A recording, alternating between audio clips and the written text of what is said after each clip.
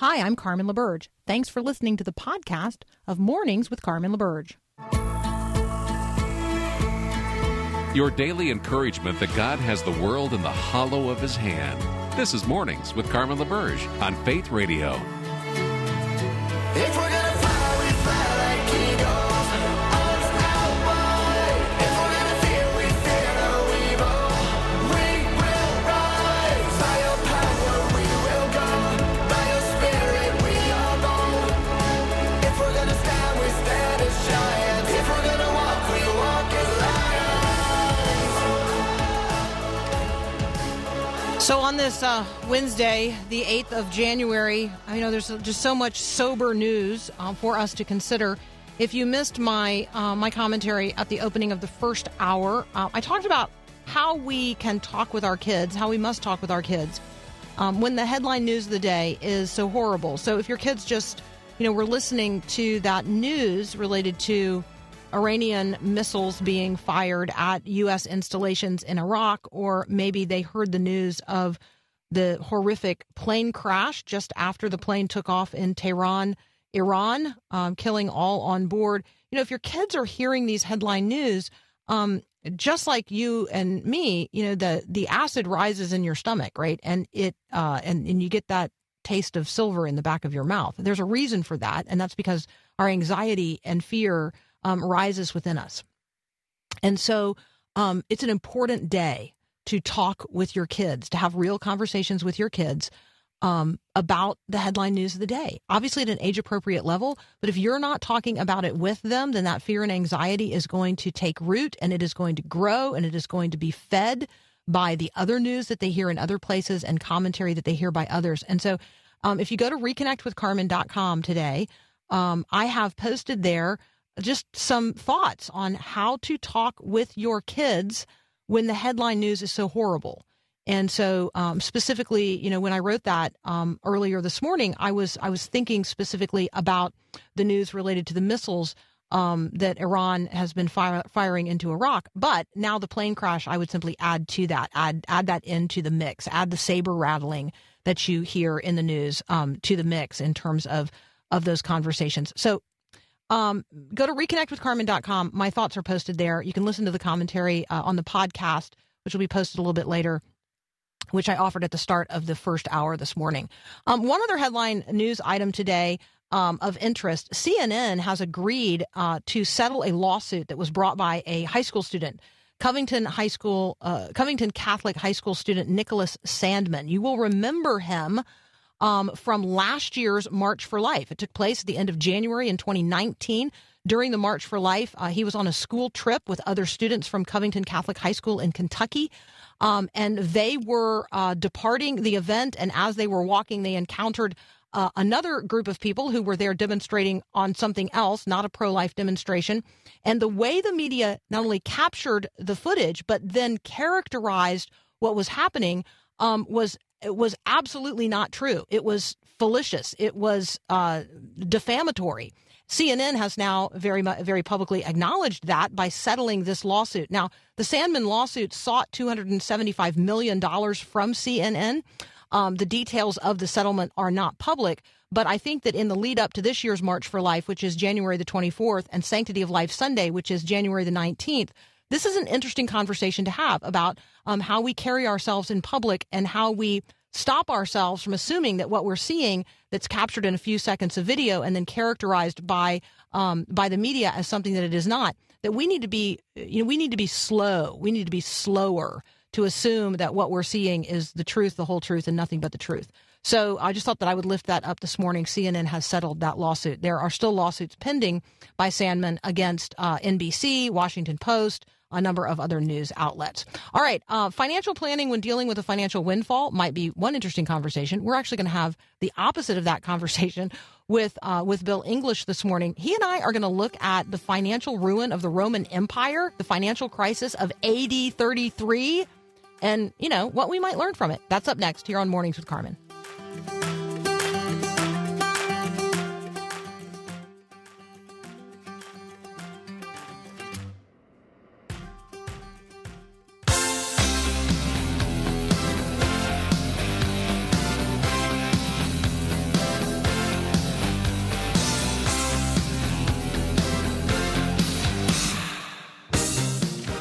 Bill English from BibleandBusiness.com. Welcome back. Hey, thanks. Good to be back. How are you doing? I'm well. Thank you. Amidst all the stuff that's going on, we're doing good, aren't man, we? you know, Christmas just ended here yesterday, so the last the last house guest just left yesterday, and kids went back to school yesterday. Okay. So other than I still need to put Christmas back in the attic where, you know, for most of the year it belongs. Sure. Other than that, I'm really feeling like I'm into the new year, or we're hitting our stride.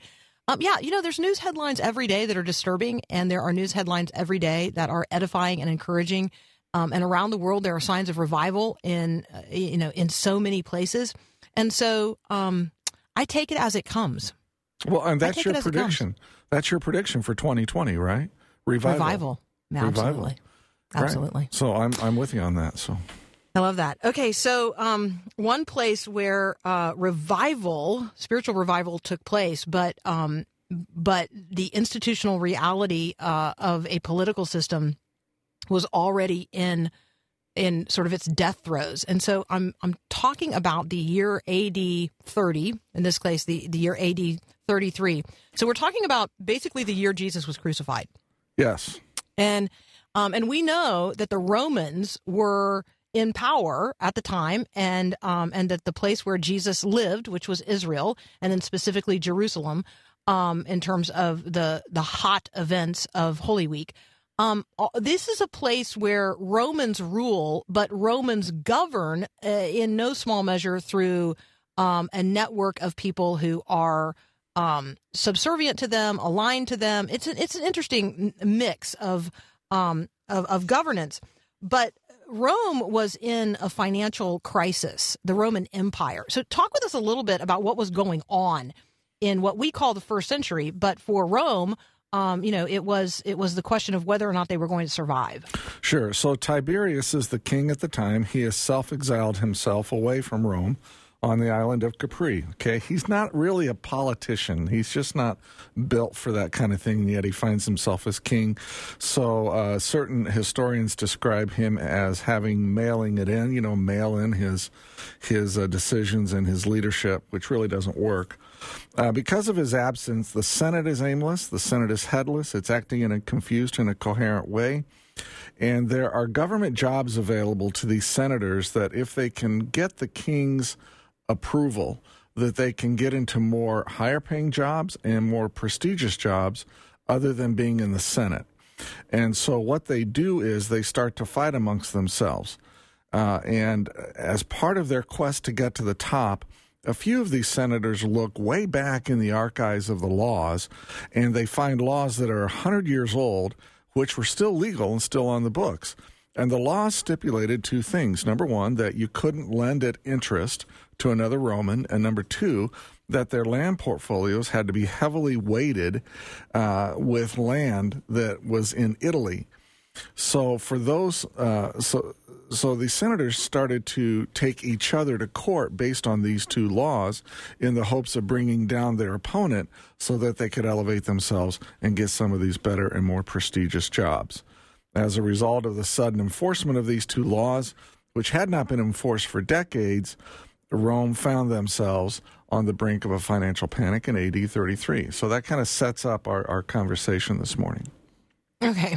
So first, when we talk about the Roman Senate, I think when we use the word Senate, people, immediately they just imagine that we're talking about the Senate of the United States of America. So let me just be clear here.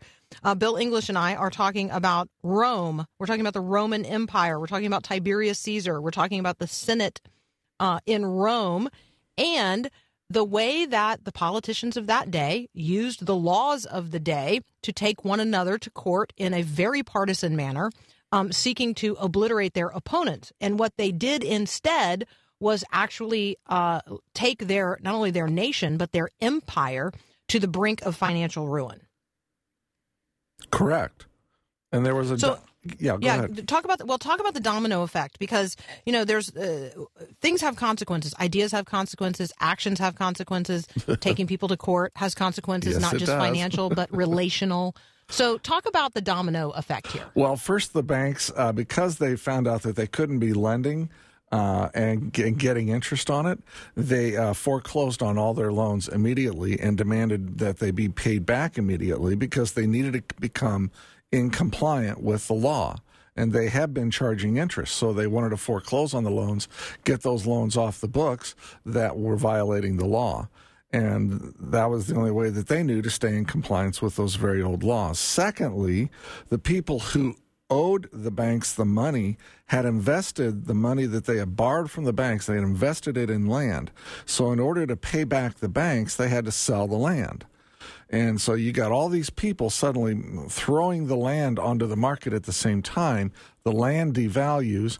They get less money than what they normally would have received. They give it back to the bank, but they themselves become ruined because in most of those cases, they were not able to pay back the entire loan because the value of the land had dropped so much by the time that they were able to sell it. Thirdly, rich people had loaned money to the banks. So, banks just don't exist in a vacuum back then. They had to have funding from rich people. The rich people who loaned the money to the banks now needed the banks to pay them back because they also couldn't be loaning at an interest rate. And so the banks essentially were able to get those rich folks paid back, but not entirely. And that was where Tiberius stepped in because he had to bail out the rich in order for this whole thing not to collapse. There was a huge domino effect here.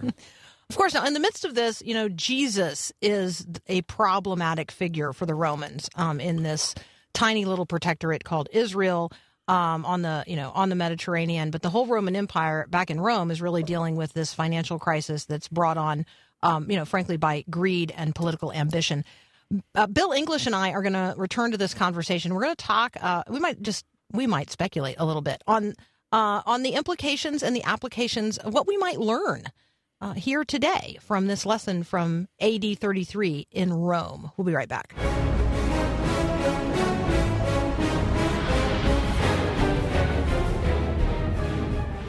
All right, I'm talking with Bill English about the near collapse of the financial system in Rome in AD 33. And we're talking about it, because, frankly, our producer, Paul Perot, has a wide variety of interests, and this caught his attention. And so, I just shared it thinking, throw that out there, man. Throw it out there, yeah. And you guys went through it, that's the thing. You have a great deal of power over us, Paul.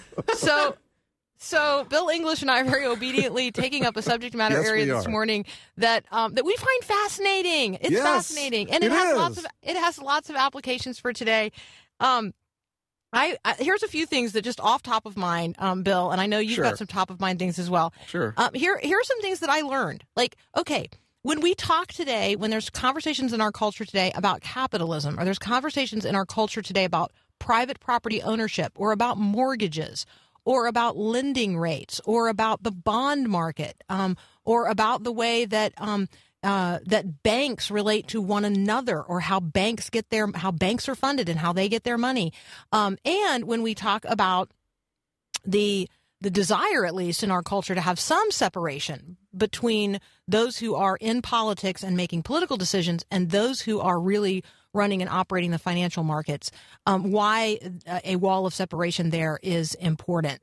Conversations about the courts and taking one another to court come to mind in the midst of all of this, as does the concept of a government bailout. That comes into this conversation as well. So those were some things that emerged to me. What were some of your top of mind reactions and responses to this?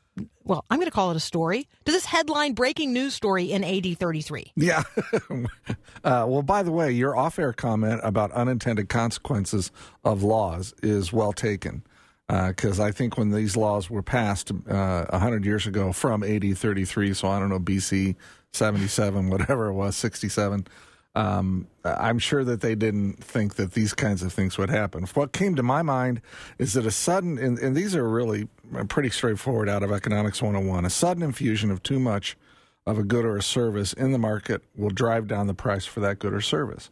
So when the people have to go out and sell the land right away in order to pay back the banks, you flood the market with land that is for sale. That's going to drop the prices of land. And by extension, when a government subsidizes an economic activity, they drive down the price artificially of that activity.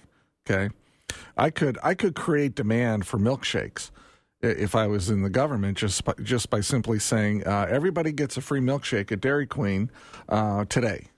Across the nation. Sign me up. And you would. He's on the ice cream diet, by the way. He's already confessed that. Yeah. Whole it's milk not or a skim thing. milk? It's not a thing. No, it's not a thing. Skim milk. No. All right, I'm going to get my free milkshake at Dairy Queen, and that is going to make me think that there's a high demand for ice cream and Dairy Queen. Okay. Yes. Mm-hmm. Okay. Secondly, when the government infuses money into an economy from keeping it from collapsing, it's usually the wealthy who get bailed out.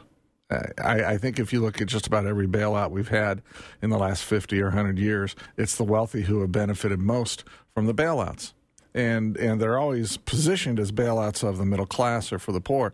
But really, it's the wealthy who get bailed out because we need the wealthy to create jobs and create new businesses and really be the linchpin for the economy. Let's see, a third one. When laws are passed which defy economic laws, the enforcement of these laws will have negative effects. It's not right for people to borrow money and not pay interest on that money. And so if you disallow interest on money that is borrowed, you're going to just credit's just going to go away. There isn't going to be much credit there. And quite frankly, the other thing that came to my mind, without the rich investing their money, job creation is severely limited. And those are some of the things I took away from this story this morning. Yeah, and so we'd have to read a little more deeply into history to see what was happening not only at this elite level of society among the wealthy, the senators and the bankers of the day, but when you look at the negative impact, the downstream effects of this on what we would call the middle class, but certainly the working poor and the poor, the genuinely poor in the Roman Empire. It is devastating. Oh, it is. It's just utterly devastating. And so, let me just say, when you hear Bill English say that, hey, it's not okay to borrow money and not pay interest on it, he and I would also be quick to condemn these schemes where people are expected to pay back exorbitant levels of interest that is, that's multiplied again and again on top of itself, and that interest is crushing people and pressing them deeper, not only into debt, but into despair and desperation. And so 100%. And so I think that when we talk about lending, and when we talk about assets, and when we talk about wealth, and we talk about job creation, and we talk about employing others, we need to be mindful that we are all in this together at some level. Like, right, these other people are image bearers of the living God. And there are some ways in which I need to live more simply that other people may simply live. But there are also the realities of a market economy where if people are doing well financially, they also have the opportunity to do good. Yes. And so, for others. Yes. And so I think those are all conversations that as a Christian, I would want to somehow weave into my contemporary conversation, even about something that is so historically seemingly irrelevant. And let me just clarify my comment about not paying interest, or it's wrong to not be able to charge interest. I'm talking about in a commercial context there. If family members want to loan money to other family members at no interest, I have no problem with that. And Mom, are you listening to that? Oh, just check. Yeah, Paul's sitting over here nodding his head yes. So look, but in a business oriented context, for the government to come in and say, as a business, you can't charge interest on money you lend, then why would I lend it in the first place? Because that's how banks make money. Banks make money by lending money. And if they don't. Right, yeah, people don't know that. Yeah. We should talk about, sometime we should just have like some really basic conversations about how do those people make money? How do financial planners make money? How do banks make money? How do insurance agents make money? I have lots of questions. Do you really? Yeah. I mean, I know how the dairy farmer makes money because that's a product that I sort of like understand. But I don't understand when we're talking about. Ooh, we also have a question from a listener about cryptocurrency. Sure. So when you come back next time, can we talk? We can't talk about it today. We're out of time. But This would be the list of questions Carmen has on her mind in 2020 for Bill English. Okay. All right. We'll get to them. All right. Thanks, man. Hey, thanks for today. You bet. All right. We got to take a break. We'll be right back.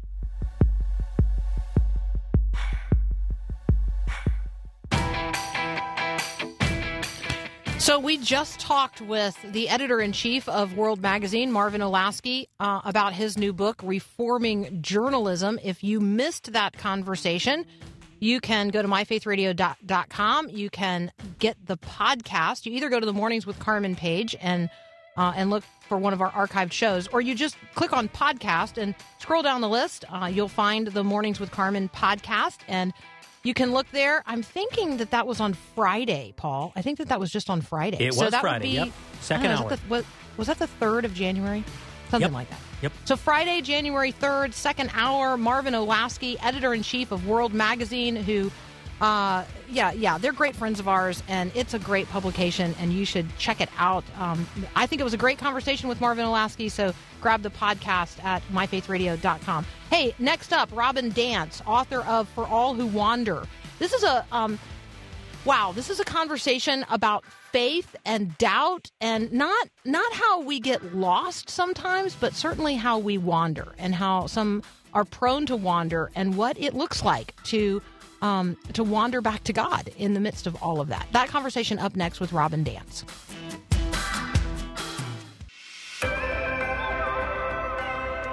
So if you listen to Mornings with Carmen regularly, then you know that when I ask where in the Word are you, I am then going to share with you where in the Word I am today. I am in Acts chapter 8. It's the 8th day of the new year, and I am reading a chapter of the book of Acts each day. So today is Acts chapter 8. And it leads off with this growing persecution that broke out against the church in Jerusalem. People scattered, and we have the burial of Stephen, the first martyr for the faith. And then we have this testimony about a guy named Saul. Now, you and I, we know what Saul's story turns into. We know that he becomes Paul, the great apostle. But at this point, Saul is a guy who is set on destroying the church, going from house to house, dragging off men and women, putting them in prison. And we have the story here in Acts chapter 8 of Philip and the Ethiopian eunuch as well, and how he opens the word of God to this seeker, starting in the place in Isaiah where this Ethiopian eunuch is already engaged with the word of God, already seeking. And so I just think there's a lot in Acts chapter 8 for us today in our application of Scripture to life. If you need a copy of the Bible, we are always giving one away. Right now, we are giving away Charles Spurgeon's Study Bible. And so if you would like to enter to win a copy of the Charles Spurgeon Study Bible, just go to myfaithradio.com and enter to win. You're listening to Mornings with Carmen. We'll be right back. This is Max Lucado. God loves all people groups and equips us to be His voice. He teaches us the vocabulary of distant lands, the dialect of the discouraged neighbor, the vernacular of the lonely heart, and the idiom of the young student. God outfits His followers to cross cultures and touch hearts. Pentecost makes this promise. If you are in Christ, God's Spirit will speak through you. Let God unshell you. Galatians 6 and verse 4 says, make a careful exploration of who you are and the work you have been given, then sink yourself into that. Discover your language. With whom do you feel the most fluent? For whom do you feel most compassion? Amazing what happens when we get out of our shells. This is Max Lucado. And I don't want to leave a legacy. I don't care if they remember me. Only Jesus. Joining me now is Robin Dance, and she is here to talk about her new book and the accompanying journal. The book is For All Who Wander, and then there is also the For All Who Wander Journey Guide. Robin, welcome to Mornings with Carmen. Good morning. It's so great to be with y'all today. Thank you for having me. Well, it's wonderful to have you join us, and we're talking today about a prayer that I think many of us have prayed at different points along the way, and yet as Christians, we don't often talk about this sort of reality of doubt and times of wandering in our own lives. And so, when I simply speak the prayer, "Lord, I believe, help my unbelief," talk about how that resonates with you. That is a passage of scripture that gives me so much hope because I'm right there praying it alongside scripture. It is an acknowledgement of the truth of our hearts. It's getting honest before God. It is confessing what he already knows about us and then asking him and inviting him to fix what ails us, you know?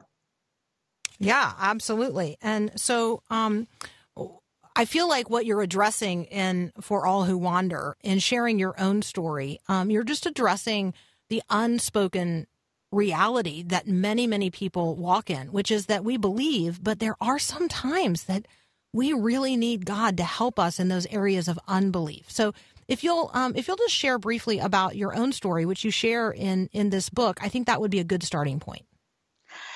Well, I am a person who grew up in the church. And so my earliest memories are within the church walls. And I have a fun story about that in the book.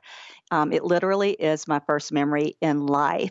But I grew up in that culture. And so I don't ever remember not identifying as a Christian. And so you learn how to speak the language. You learn all the right answers. You learn how to behave and do and serve and what's expected of you without even realizing that you have learned it. It's just the way life is. I realize some people come to faith later in life, but for me, it's all I've ever known. And so you go about service, you go about life in faith, and then what happens one day when you start falling away from that? And I think it's a sort of thing, or at least for me, it was not an overnight thing. There's so many factors that go into the way we can wander, the way we can find ourselves in the middle of a spiritual desert. It's not one thing that is a catalyst. It is all the things in life and faith that are wearing you down. For me, it was a lot of different directions. So it was forgetting really whose I was in light of who God says I am.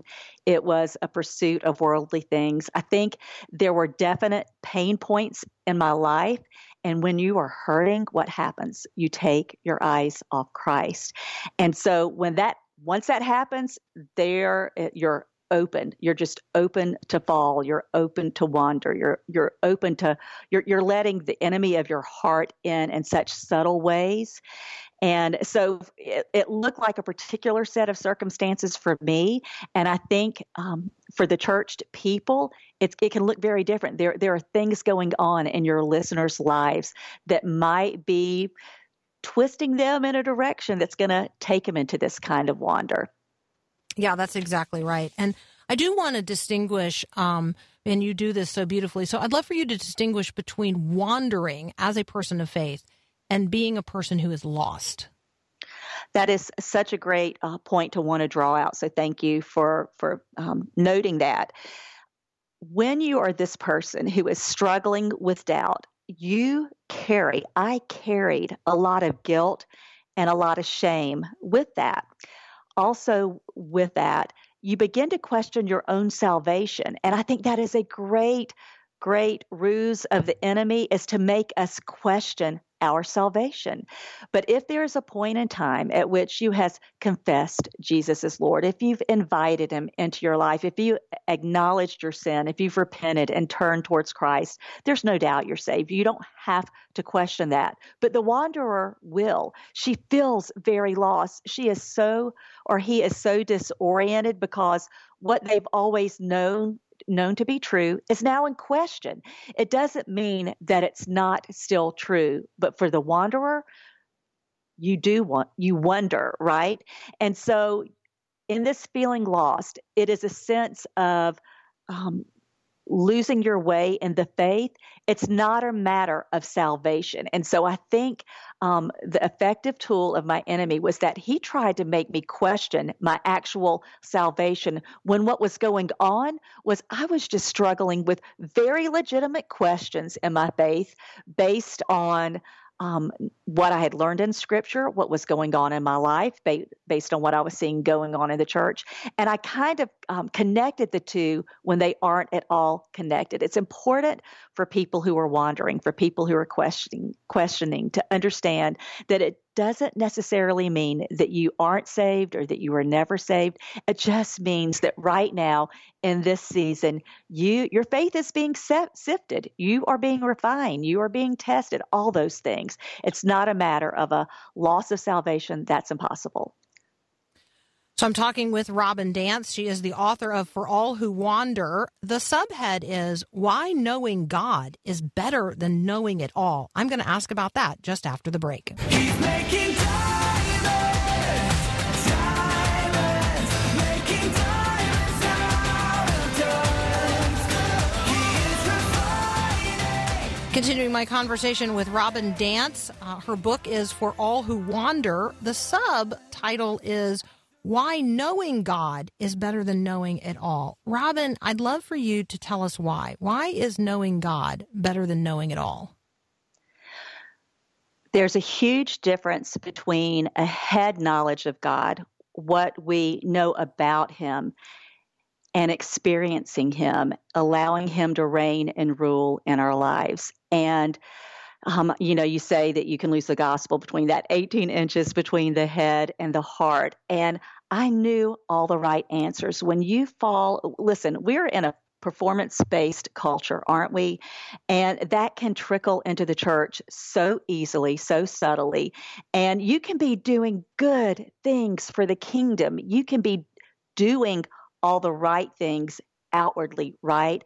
We're talking about that inner change, that transformation, that renewing of the mind, that is the thing that draws you into relationship with God. And so it's critical. It is such a subtle thing, knowing about someone. Think about it. We know, most of us know about Billy Graham, but I didn't have the chance to know him relationally within the context of friendship and spending time with him. And so for the person who is wandering, you can just spend so much time going to Bible study, checking all the boxes, attending worship on a Sunday morning, even actively serving. You can present with all these things, and yet they may not have penetrated the heart. And so that is what God wants from us. He wants our hearts. So, Robin, I'm a person who's been walking fairly consistently by faith since I gave all of myself, who I understood at the time, to all of Christ that I understood at the time. And I was a teenager. But I am in community. I am in Christian fellowship with women who are wandering. I love them. I want to invite them into the reality of a life of faith, not just the sort of Instagram picture of it. How do I speak to, reach into, beyond sharing your book, which I intend to do, how do I woo the wanderer? Just listening to you, and this is crazy for me. I'm not a crier, but this is the sort of thing that moves me because I understand it. And I didn't allow for anyone to be in my life during this time.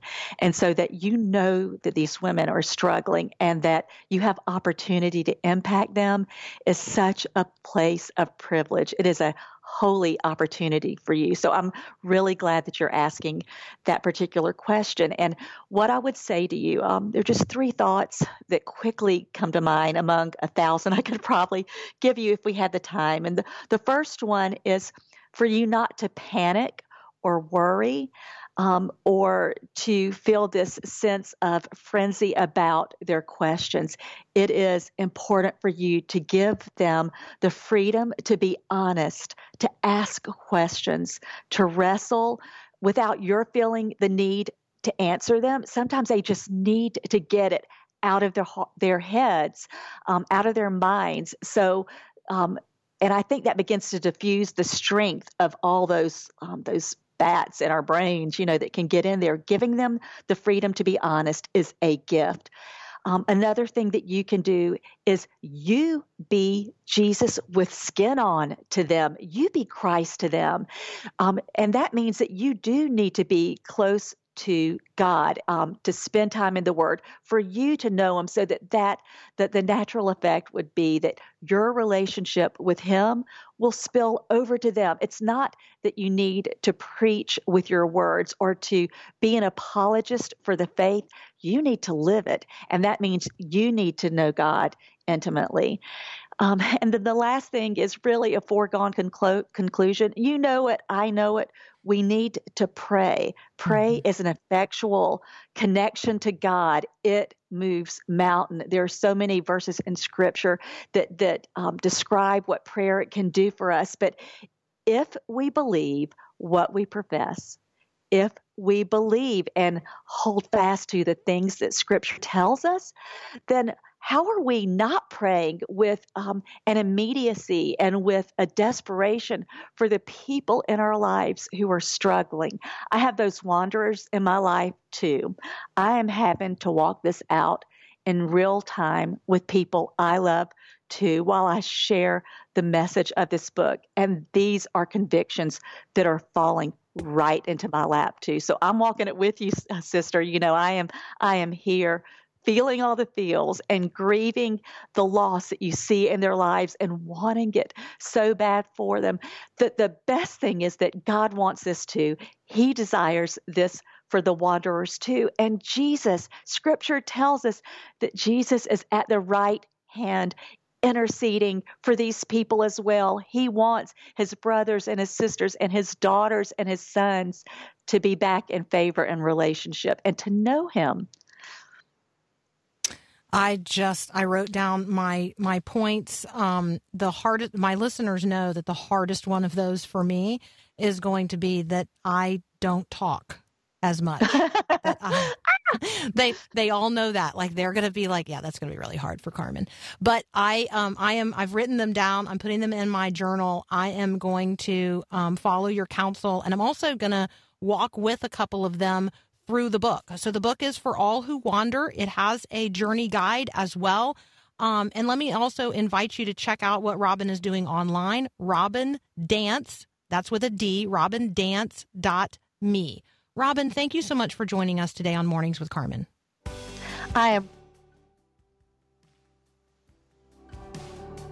What a pleasure. What a pleasure. All right, friends, we'll be right back.